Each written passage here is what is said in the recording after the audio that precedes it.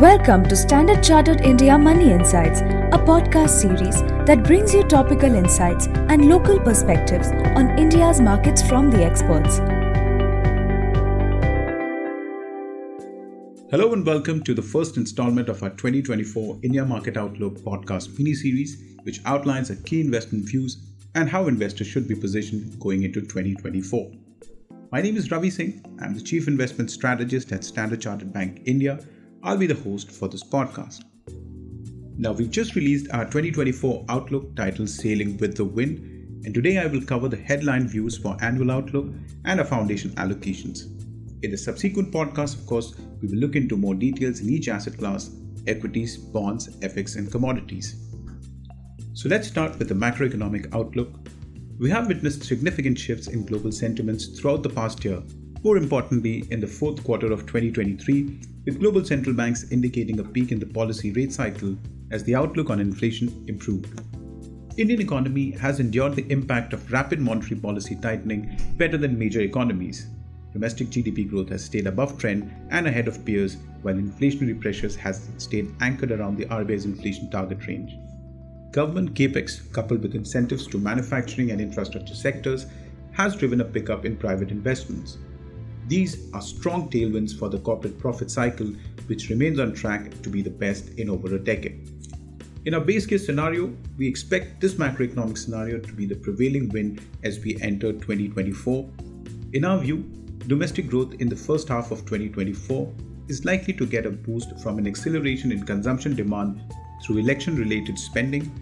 Investment growth could pick up in second half of 2024 with an acceleration in private spending as the new government's policy priorities become apparent. In addition, India is relatively less exposed to global macro risk emanating from slower global growth, still elevated interest rates, greater geopolitical uncertainty given its large domestic growth base and improving external position. On inflation, the outlook has improved compared to the past year.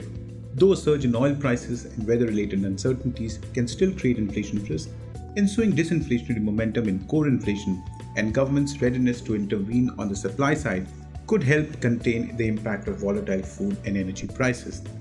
In our assessment, the RBI is likely to maintain a pause in the first half of 2024 on policy rates given the growth inflation dynamics.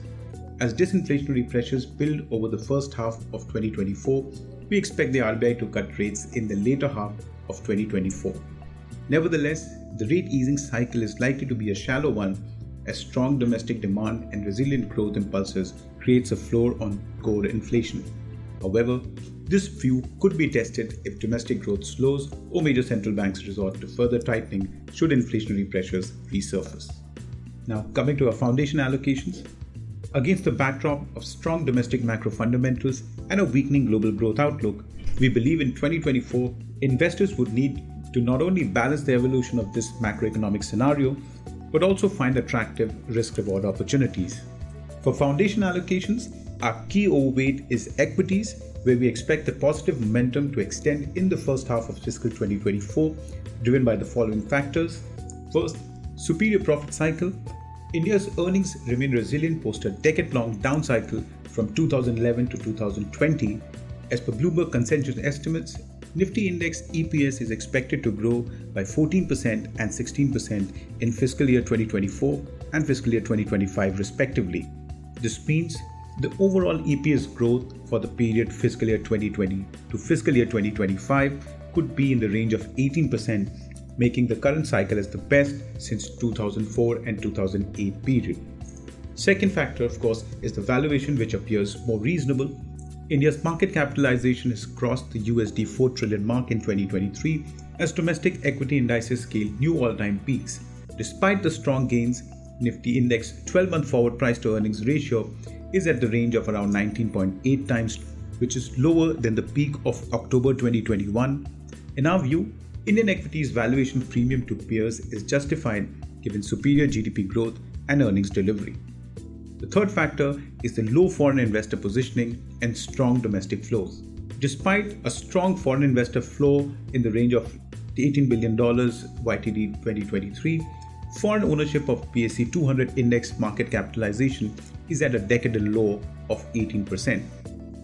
Domestic flows remain strong on greater adoption of financial assets and robust systematic investment inflows into mutual funds. The fourth factor, of course, is pre-election optimism. A historical analysis suggests that equity markets' performance gets a pre-election boost. Within equities, our key overweight is large-cap equities, given better margin of safety in terms of earnings and valuations, and stronger balance sheets to cushion against an adverse macro environment.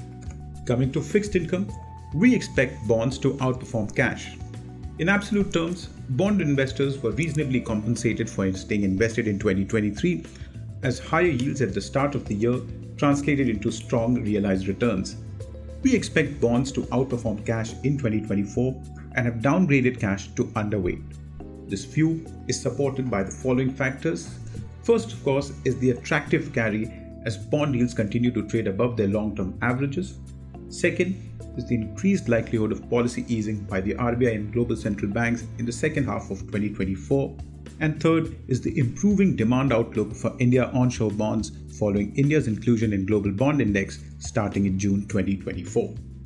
Within bonds, our highest conviction is on medium and long maturity bonds, where we find the risk reward attractive. Our base case scenario is likely to result in enough downside on bond yields for it to beat cash yields. Further, we also see bonds as an attractive hedge against a scenario where domestic growth slows because of a hard landing in developed economies, in which case the fall in yields and rise in prices is likely to be more significant. We also prefer high quality or AAA rated corporate bonds over government bonds. The absolute yield on high quality bonds remains close to its recent peaks, requiring only modest price gains to beat cash and government bonds. Further, we expect corporate bond spreads, or the spread that they offer over government bonds, to narrow amid steady demand for high quality bonds and strong corporate fundamentals given robust profit growth outlook. While we remain positive getting into 2024, but we remain mindful of things that could go wrong, our positive view on equities, at least in the first half of 2024, may be at the risk if economic growth or earnings delivery falters, either for domestic reasons or a hard landing scenario in major developed economies.